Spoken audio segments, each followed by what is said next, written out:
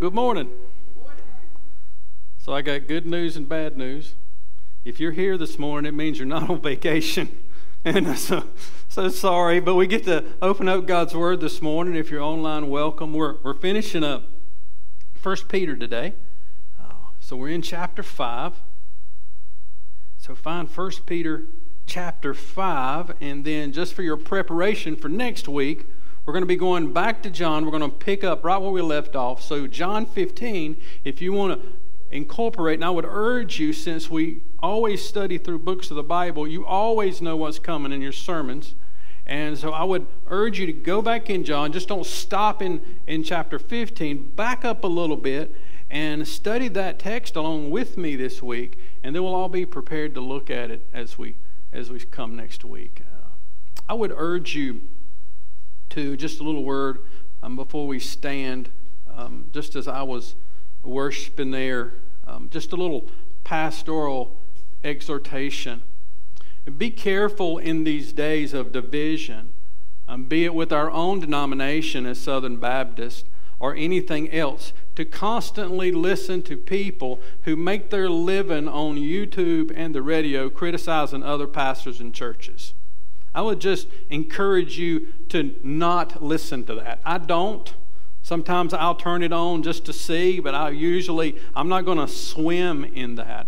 One of the things that I will be doing in the future, and I will try to do a better job is if there's something that needs to be addressed that's going on in the culture of our day, I will address it from the pulpit to you as a people to let you know what is the biblical response to things like critical race theory and different things going on even in our own convention, and how we are going to charge. But brothers and sisters, we must spend most of our time diving into the truth so that we may identify what is wrong. And so let's do that now. 1 Peter 5, stand with me in honor of God's Word. I'm just going to read to the guys in the back. I'm just going to read through the first 5 verses to get us started this morning. 1 Peter 5, verse 1. So I exhort the elders among you as a fellow elder and a witness of the sufferings of Christ, as well as a partaker in the glory that is going to be revealed. Shepherd the flock of God that is among you, exercising oversight, not under compulsion, but willingly, as God would have you. Not for shameful gain, but eagerly, not domineering over those in your charge, but being examples to the flock.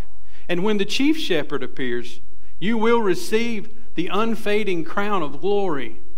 Likewise, you who are younger, be subject to the elders.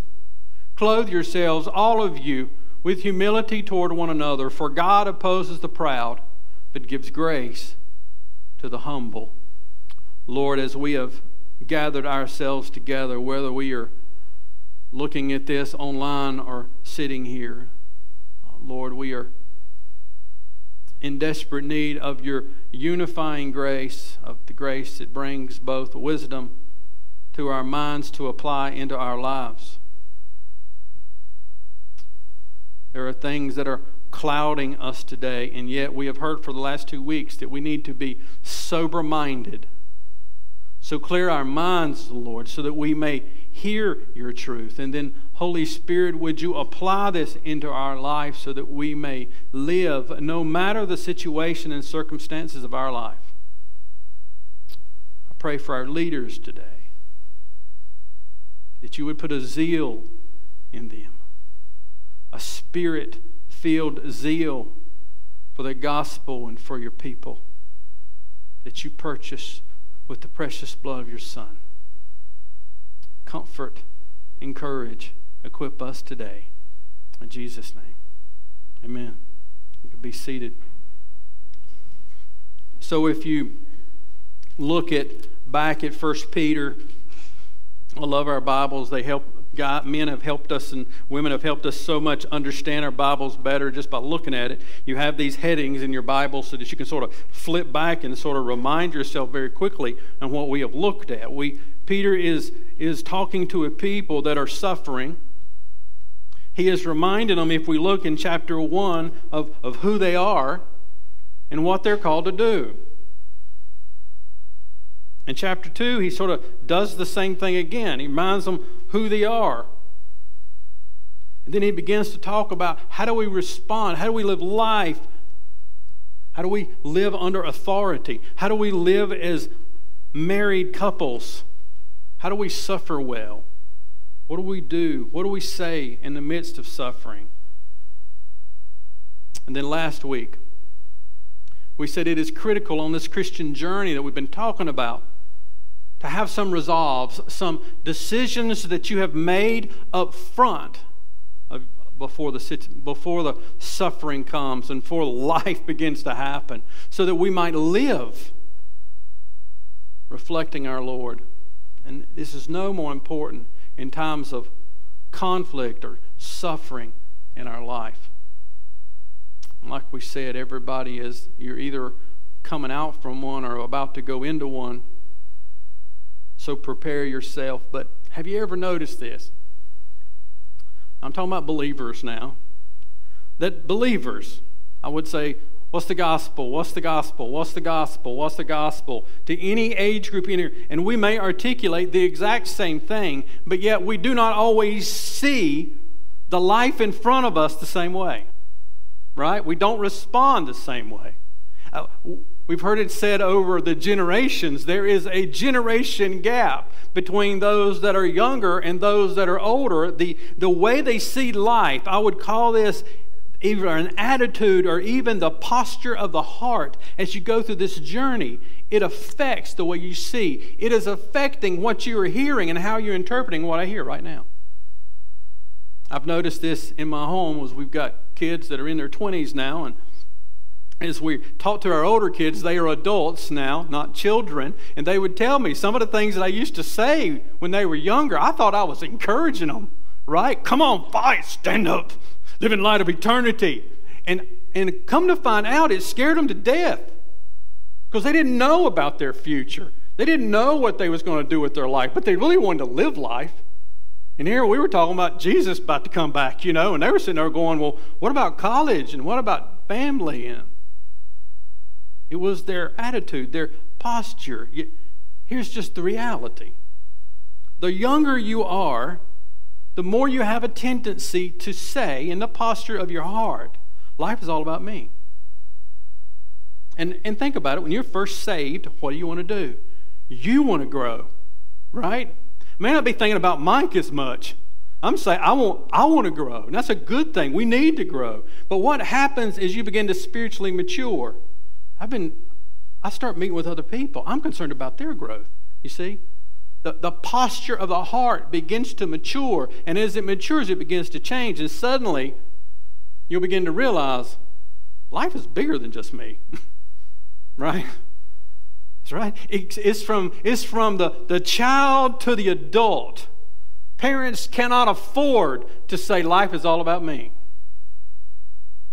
These postures are often subconscious.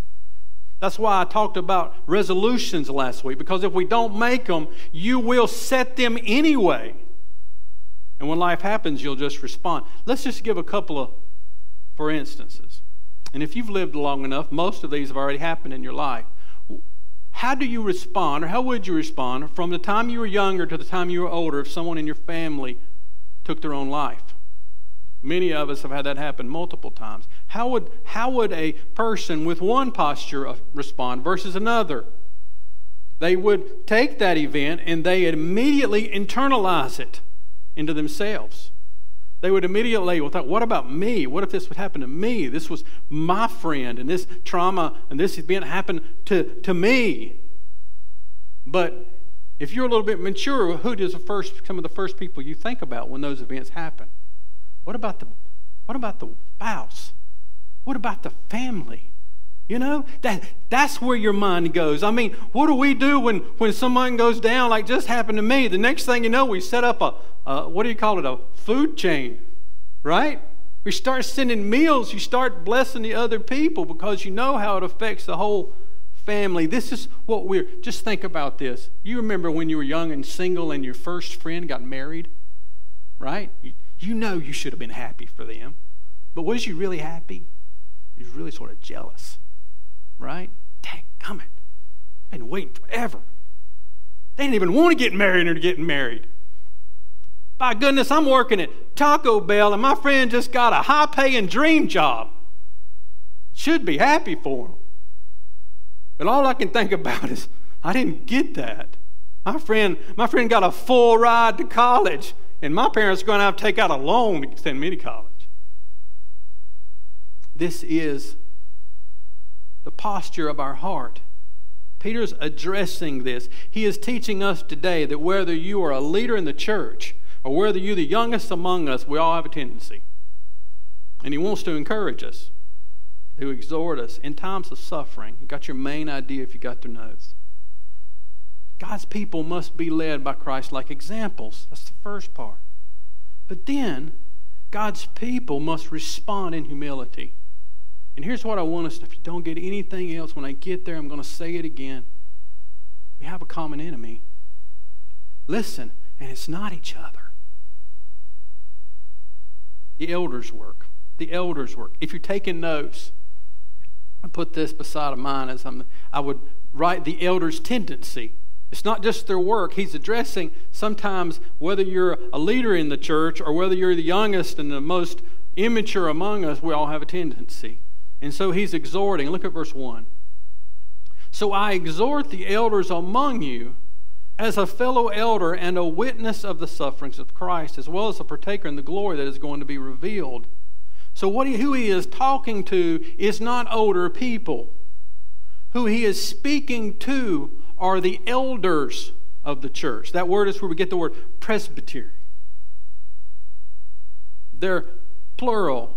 This is an office, not an age. These are those in the times of crisis that the people look to. Peter speaks from authority. Do you see that? He calls himself a fellow elder. I am a witness to the sufferings of Christ, and I'm a partaker, just like you. He speaks from authority, and he's exhorting. You see that word exhort? It's the word we get when we talk about the Holy Spirit, and we call him our advocate. He's our paraclete. That's that word. He comes along beside of us to encourage us and to urge us and to comfort us. That's the word that he's doing. That's the word exhort. He exhorts the spiritual leaders in order to encourage them in times of suffering. I'm going to show you this little booklet. It's out there in the pastor's corner. It's called Biblical Eldership. I don't have time to get into this in detail this morning, but if this is a new concept, and it is for many Southern Baptists, I would urge you to just grab that. You can read it in just a matter of minutes, but it was a big help for me in years gone by. We stand on this as a church. Shared leadership is biblical leadership. Shared leadership. We have what we call a first among equals. That is me as your lead pastor. But we work together because there's not only a reality of elders in Scripture, there is an importance of elders in Scripture, and that is for wisdom, unity, and accountability. Don't have time to get into that. Read the booklet. Let's look at the context of this. The context, remember, is the people are suffering. And you know this if you're a parent. When one of these big life events happens in your family's life, the people in your family look to a leader for direction. Do we see this in our country when there's some kind of turmoil, when buildings fall and countries attack? We look for strong leadership. If we don't see it, we criticize the leaders. Where's your leaders? We do that because we're looking for leadership. The people are too. And so he encourages them. Look at chapter 4, verse 19. This was the summary, remember, of chapter 4. Therefore, let those who suffer according to God's will entrust their souls to a faithful Creator while doing good. They're suffering. And so he is reminding that the spiritual leaders in the church have an important role in the midst of this, the role of biblical leaders. If you're taking notes, you can write down this. Verses 2 to 4 gives us three primary responsibilities of the elders. One is shepherding, the other is overseeing, and the next is modeling. Shepherd, overseer, model. I'm just going to focus on shepherding because to some degree, you could look at Psalms 23, for instance, and sort of get this picture. that a shepherd has all of those roles sort of combined into one. A shepherd had to lead, he had to guide, he had to rule. But he did it in a particular way. So I just want to look, in light of shepherding, I want you to see that our spiritual leaders must be humble shepherds. They must be humble. This is the flavor of the whole text. Verses 2 to 3 is all couched in humility. In verse 5, we'll see that he backs up and exhorts everybody now. Must be humble. And if the people must live in humility, what must the elders be? They must be humble shepherds. The elders are not the bosses. They don't take this ministry on so they can boss people around. They take this ministry on because God calls them to be a Christ-like example to people. And there's no more important time than that, than in times of difficulty.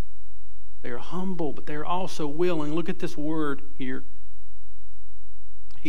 Peter sort of gives this sort of from a negative perspective here of what shepherds really shouldn't be to show us what we should do. Verse 2, shepherd the flock of God that is among you, exercising oversight, not under compulsion. That word compulsion means to be forced. It means to be just merely obligated. An elder is not somebody that just says, well, they need me, so I'll do it. This comes from God. Do you see that? As God would have you do it. You're an elder because you can't do anything else in being God's will. You have to. It's the same call that God puts on our life in other areas, but first most for the spiritual leaders in the church. It's not a compulsion. They're not under a sense of merely obligated. There must be a wholehearted desire to do this. They are generous. You see that, verse 2? They don't do this for what the Bible calls here shameful gain. This is really just one word. It's meant to contrast with another word. If you look up at verse 2, the word shameful gain is one word that contrasts against the word eagerly.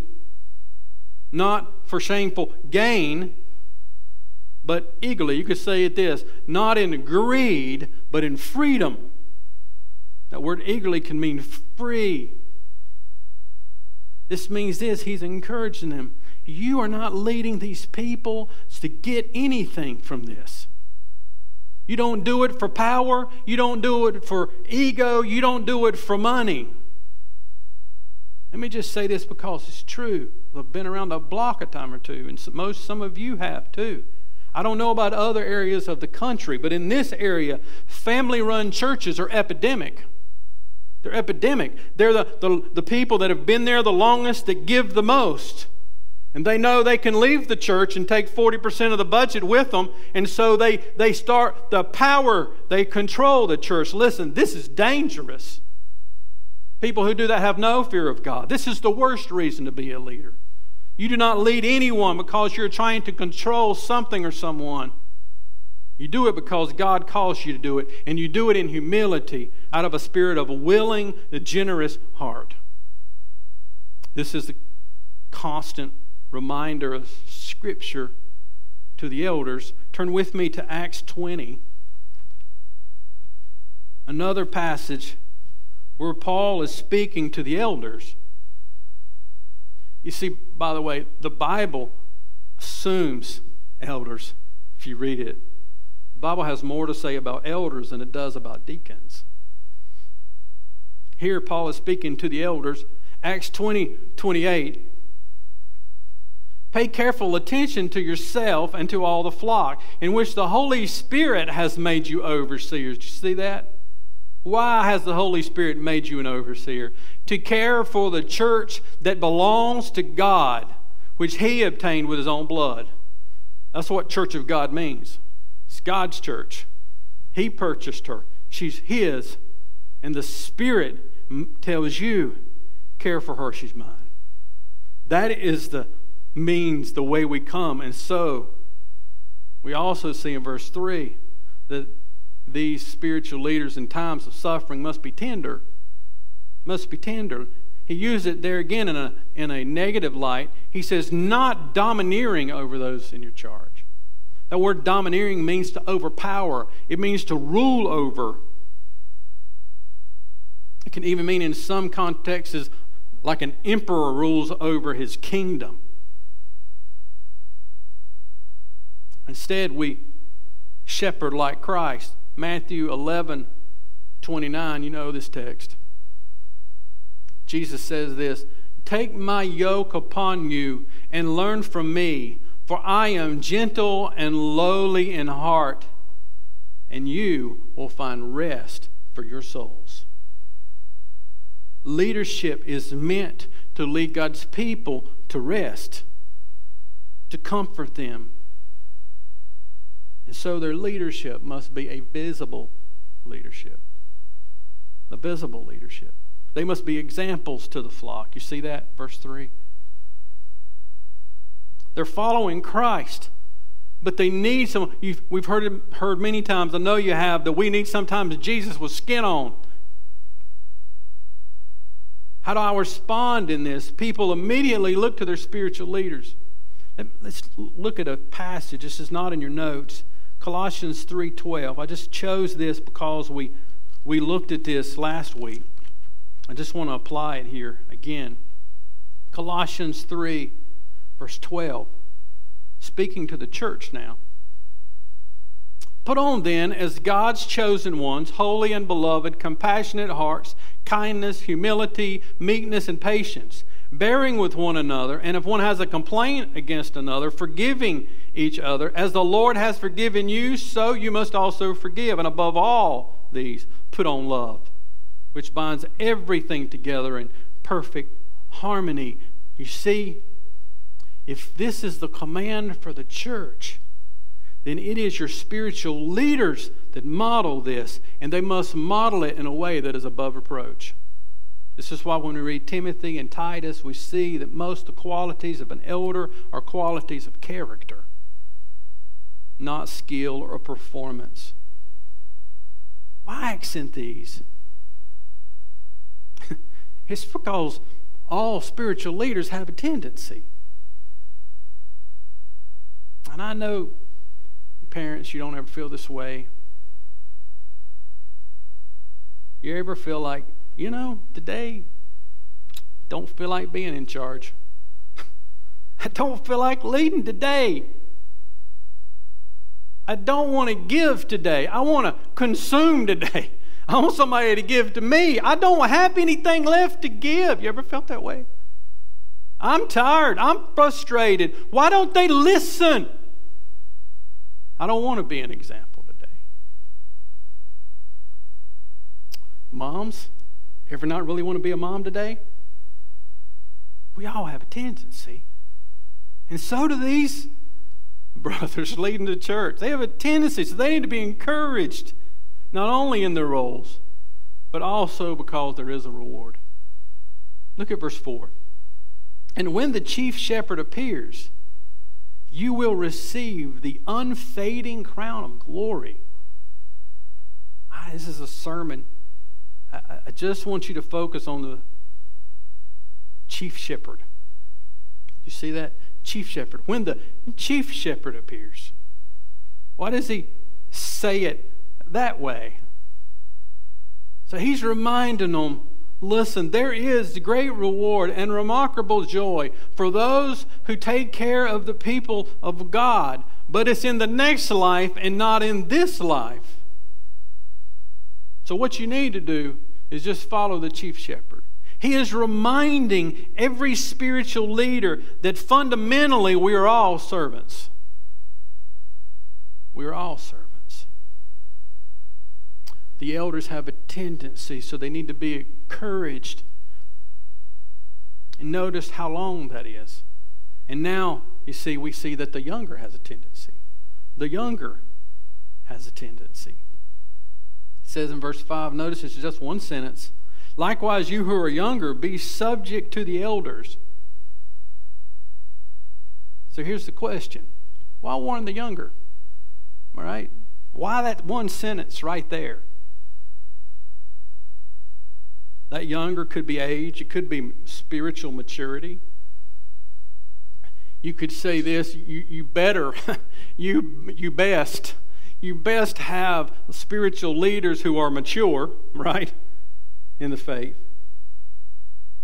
But he warns those on the other end of the spectrum, those who may be more immature.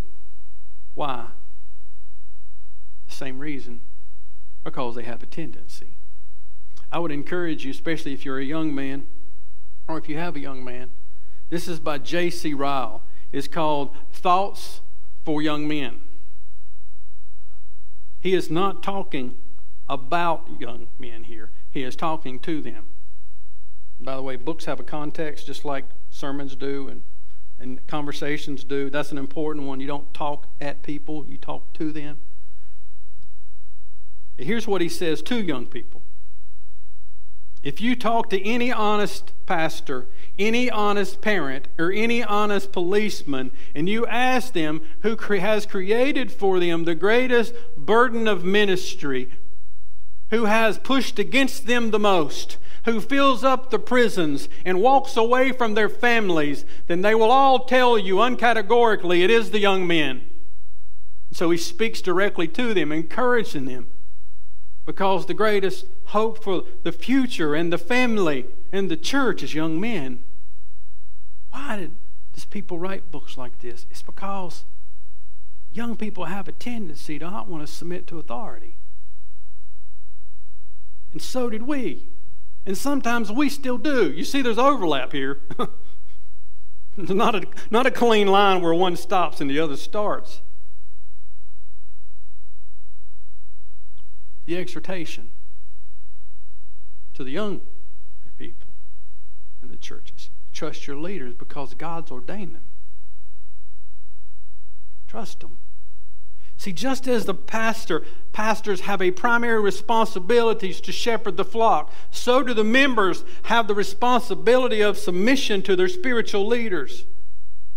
Hebrews 13:17 says this: obey your leaders and submit to them, for they keep watch over your souls as those who are given account, and let them do this with joy and not with groaning, for that would be no advantage to you.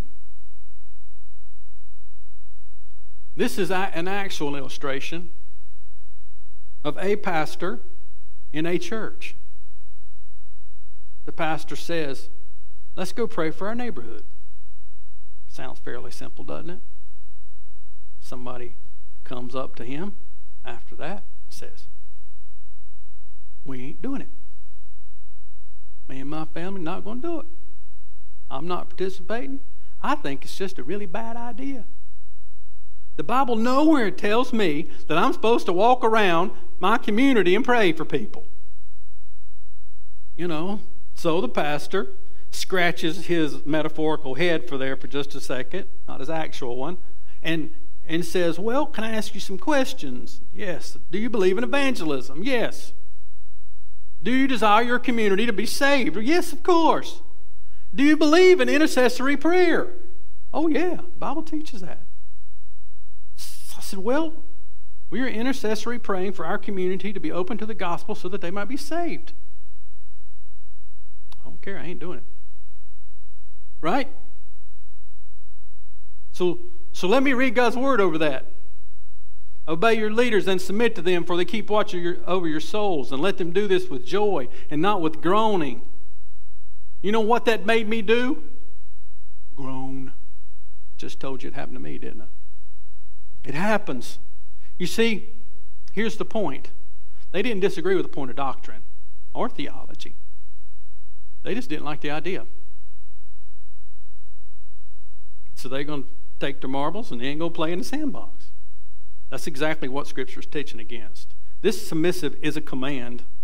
As much as it is a command for God's spiritual leaders to lead the way Christ led us, so we must be submissive. This is simply a spirit of cooperation in the mission of God.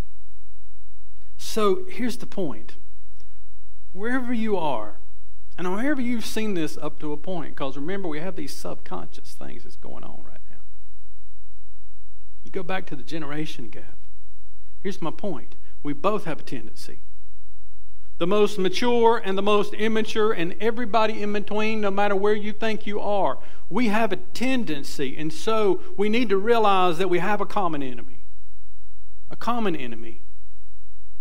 Before he gets to the common enemy, I want you to see his common exhortation. So he backs up now, and he's not speaking to just elders. He's not just speaking to the younger. He's speaking to everybody within the church. And here's what we all need commonly. Humble yourself, verse 6, therefore, under the mighty hand of God, so that at the proper time he may exalt you. Verse 7, cast all your anxieties on him because he cares for you. We see first in verse 6 that the common encouragement for all of us, no matter who we are, is to humble ourselves under God, you see, under God. The elders are not God. They're shepherds. They're his servants that are required to lead biblically his people, equipping the saints for the work of ministry. But we all humble ourselves. How do we do that? A lot of things we could say, but let's just work with the text. You humble yourself before God by casting all your anxieties on him. Here's the truth. Your parents, look at me. You're not easy to follow. It's not always easy to be one of your kids. Some of the kids ought to give me an amen for that one. Right? It's not easy to be one of my children. And all of them would testify to that. I'm not an easy pastor to follow all the time. I haven't always been a very good boss. And I was that for 30 years. It makes us afraid to follow people sometimes. You trust the Lord with your fears. That's how we humble ourselves. It's an action, you see.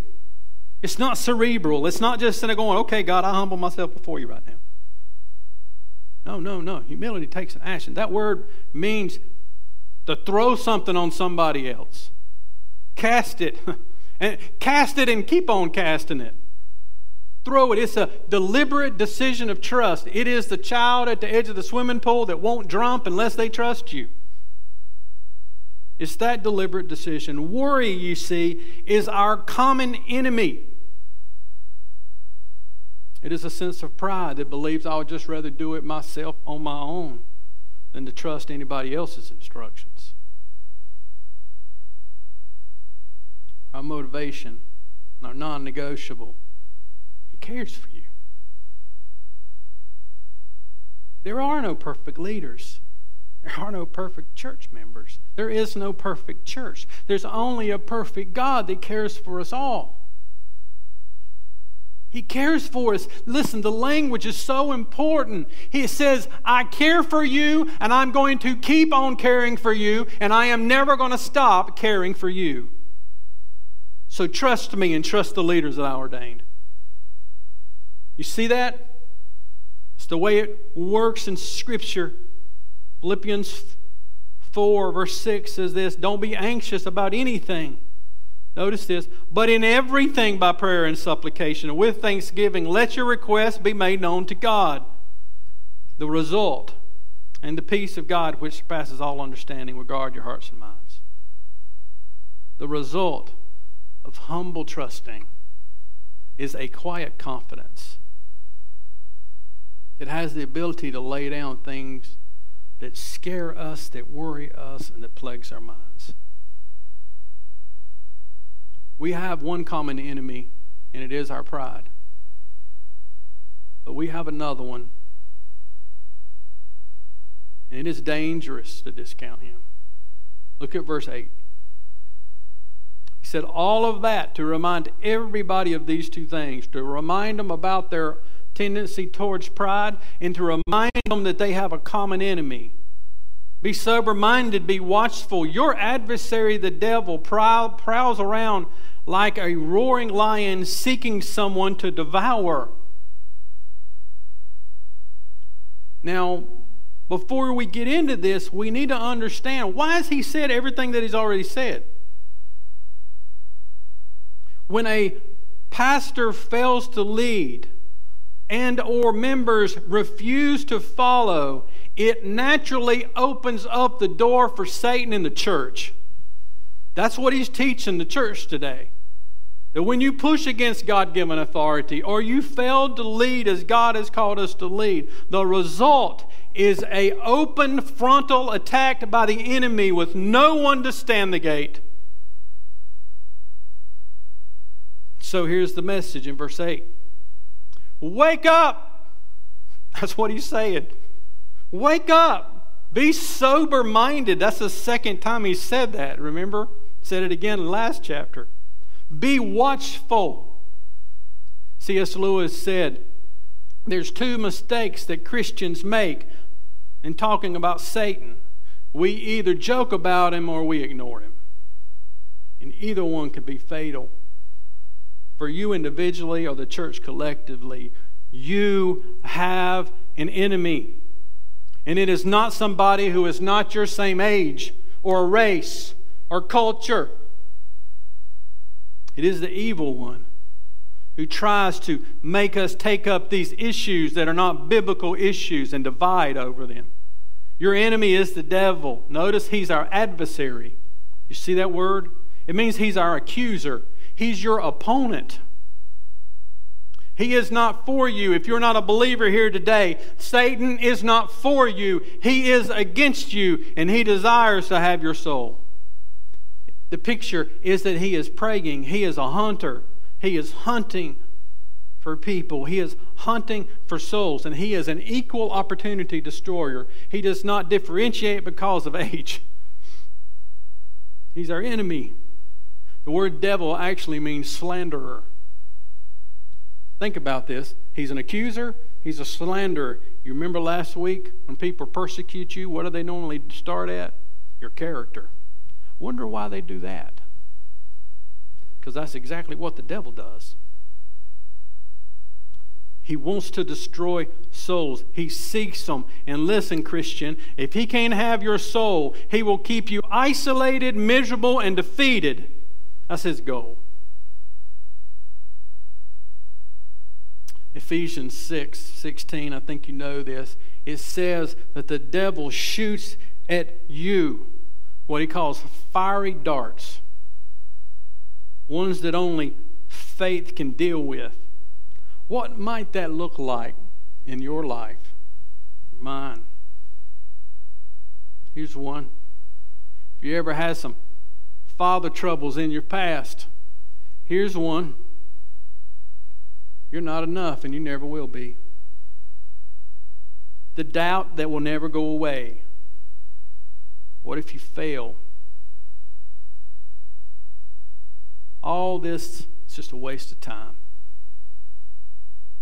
I'm alone. I'm the only one that feels this way. Nobody knows. Nobody cares. Arrows. He's saying you better be alert. Remember last week? Be alert and pray. This week, be alert and trust Him. That word alert, we could even say it this way. Be courageous and trust Him. We're saying when we tell somebody, remember Joshua, to be courageous, that this is not easy. This life's not easy. This war is not easy. It is far easier to quit. But I want you to I started to bring me a weapon up here this morning, a knife or a sword or something. I didn't want to offend anybody, so I didn't. But imagine, I got a weapon up here with me. Here's what he wants you to do. Let me give you an illustration. We went to warfare. He's got that sort of in his mind here, and Paul does all the time. You're on the front lines of a fight. You got buddies on both sides of you, and what's about to happen to you, you're right on the front end of an anxiety attack. Right? Now imagine, you're trying to use this weapon, and you're about to have a full-fledged panic attack. If you're about to have a panic attack, what are you not going to be able to do? Fight. And not only are you putting yourself in jeopardy, you're putting your buddies in jeopardy because there's an enemy in front of us, and if we're going to whoop him, we need to whoop him together. That's as plain as illustration I can give you this morning about the text. Whether you were young or whether you were old, we're all in this fight together, and we have a common enemy, and it's not each other. And we must fight it, and we must fight it together. We lay down our anxieties so that we might fight, so that we might live, not so that we might just survive. Resist him. You see it? Verse 9. That's what we do with the devil. We resist him. That word means to be hostile against someone. We're not called to passivity. Quit telling your little boys they're not supposed to fight. They are supposed to fight. We're just supposed to fight for some things and some people. Resist him. He's saying, fight. Fight. Certain things that we run from. We don't have time for those. He's saying here, resist him. How? Your faith. With your faith. Your faith, this is solid. You see, firm in your faith. That's something unshakable. It's unshakable because God gives it to you. It's not passive. There's nothing passive about this text. He's calling us. You can look at Matthew 16. Jesus says the same thing. Peter's just telling the church what Jesus already taught him. Matthew 16, verse 13. This is what it teaches us. Read it and read it slowly, because most of us have been taught that we are supposed to climb into our little ivory towers and our walls behind there and try to hold back the devil. No. We are called to gain ground on the evil one. Is it not our Jesus who lived, died, and rose again, and ascended to the right hand of God and coming again in glory? Is that not who we follow? We are called together to gain ground on the evil one, and his will not be able to prevail. The church will advance, and we will advance together. We are called to make a frontal assault on the kingdom of darkness. And we do not do this alone. We do it with the power of the Spirit in each other. Young and old, we have a common enemy. It is our own pride, and it is the devil. But praise the Lord, we have a common restorer. A common restorer. Verse 10, after you have suffered a little while, the God of all grace, who has called you into eternal glory, will himself restore, confirm, strengthen, and establish you. Speaks to the church. At the proper time, as a Christian, if you want to really understand your Bibles, you got to understand there's both a now and a not yet. Ultimately, Peter is pointing to the end. There is a time where we will be completely restored, completely confirmed, completely strengthened. But there's a not yet about this as well. God himself, what does he give the Christian today? He gives you saving grace. He gives you sanctifying grace, and he will give you glorifying grace. Psalms 46, Mike has already read it. God is our refuge and strength. He's an ever-present help in times of trouble. He's a present help. This word restore means to set a bone. If he doesn't set it, it won't grow back right. Your arm won't restore right. You won't be able to use it. His point is that we will be active. They are suffering. They just want it to end. He is reminding them that in this life we will suffer, but God will make things right. God moves in our life right now. Can I give you an illustration? Peter, the one who's writing this book, do you remember what he did? He denied the Lord. You remember? Luke 22:31, Jesus says this, Simon, Simon, Satan has asked to sift you as wheat, but I have prayed for you, Simon, that your faith will not fail, and when you have turned back, strengthen the brothers. Did not the Lord himself restore Peter? And it's not Peter right now, to you and to the church, doing exactly what God prayed that he would do. Strengthen the brothers. That's what we're called to do. We are imperfect people who lead imperfectly, who follow imperfectly. But we have common things. We have common enemies. And we have a common restorer, Jesus Christ, our Lord. So we end this time in Hebrews. And then I'm going to sing a little bit in the same thought. Hebrews 12. We've been saying so that. Get it to the end. Let me just read this. This comes after the heroes of the faith chapter in Hebrews 11. Therefore, since we are surrounded by so great a cloud of witnesses, let us lay aside every weight and sin which clings so closely, and let us run with endurance the race that is set before us. So that this morning, so that we might run the race together. The picture here is that the Christian life is not some individual race that you are running. You ever been in a sack race? Right? You are running a race, and you are inseparably yoked to somebody that's in the same bag as you. And they normally don't run as fast as you. They don't run like you. They don't have the same mind. The only people who win the race who can get in sync with each other. We are people who are connected by the blood of Christ to each other. We are not meant to run the race alone. We're a race in a sack with each other. And here's what he's saying. Got rocks in your sack. You got things that we are bringing to the race that is tying us up, that is binding us. The picture of is the Greek Olympic Games where they ran, guess what? With nothing holding them back. I heard one little rumor, you know how it is, things get started, you never know whether it's truth or not, that one of the guys in the Olympic Games was running and he's tripped over his loincloth, so he just threw it off. From there on, everybody ran with nothing on. I don't know if that's true or not.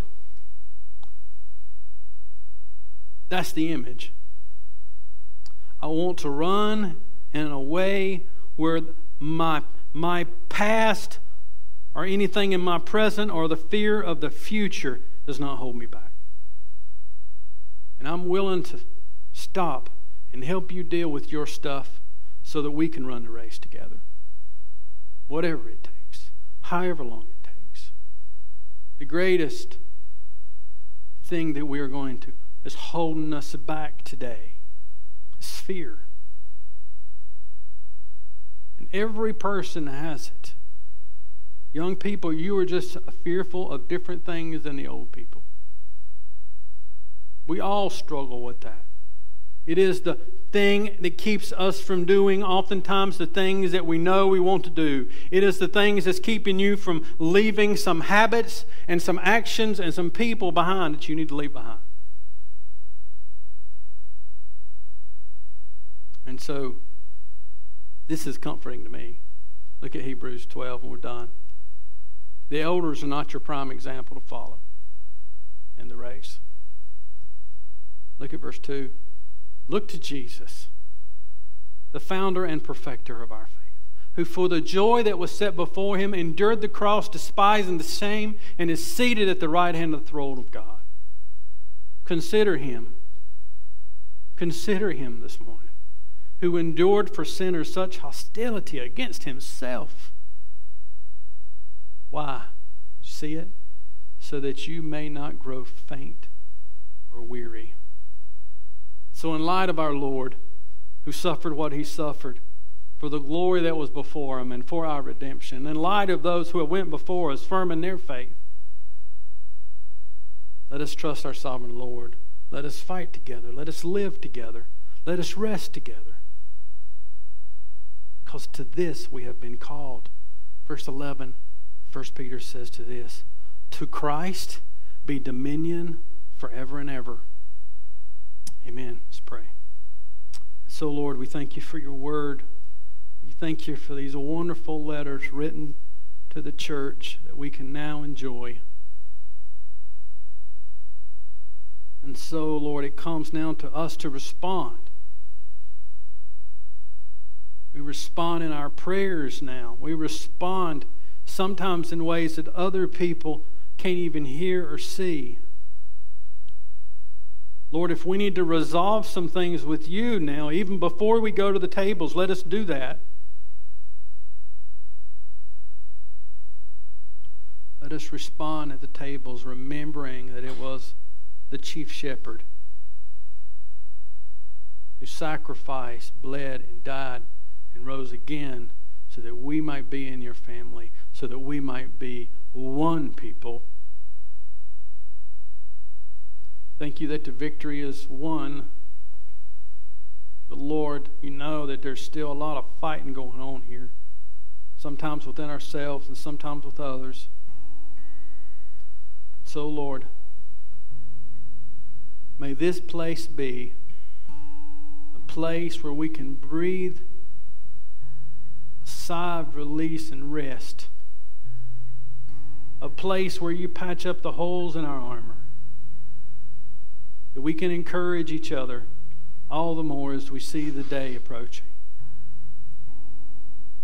Lord, we worship you, but we worship you with our outstretched hands because we are in need of your restoring, strengthening, and confirming grace right now in our life. And so, Lord, do what you have promised to do. And as you do, we will fear you, and we will worship you, and we will obey you, no matter the cost. Be glorified in this place in Jesus' name. Amen.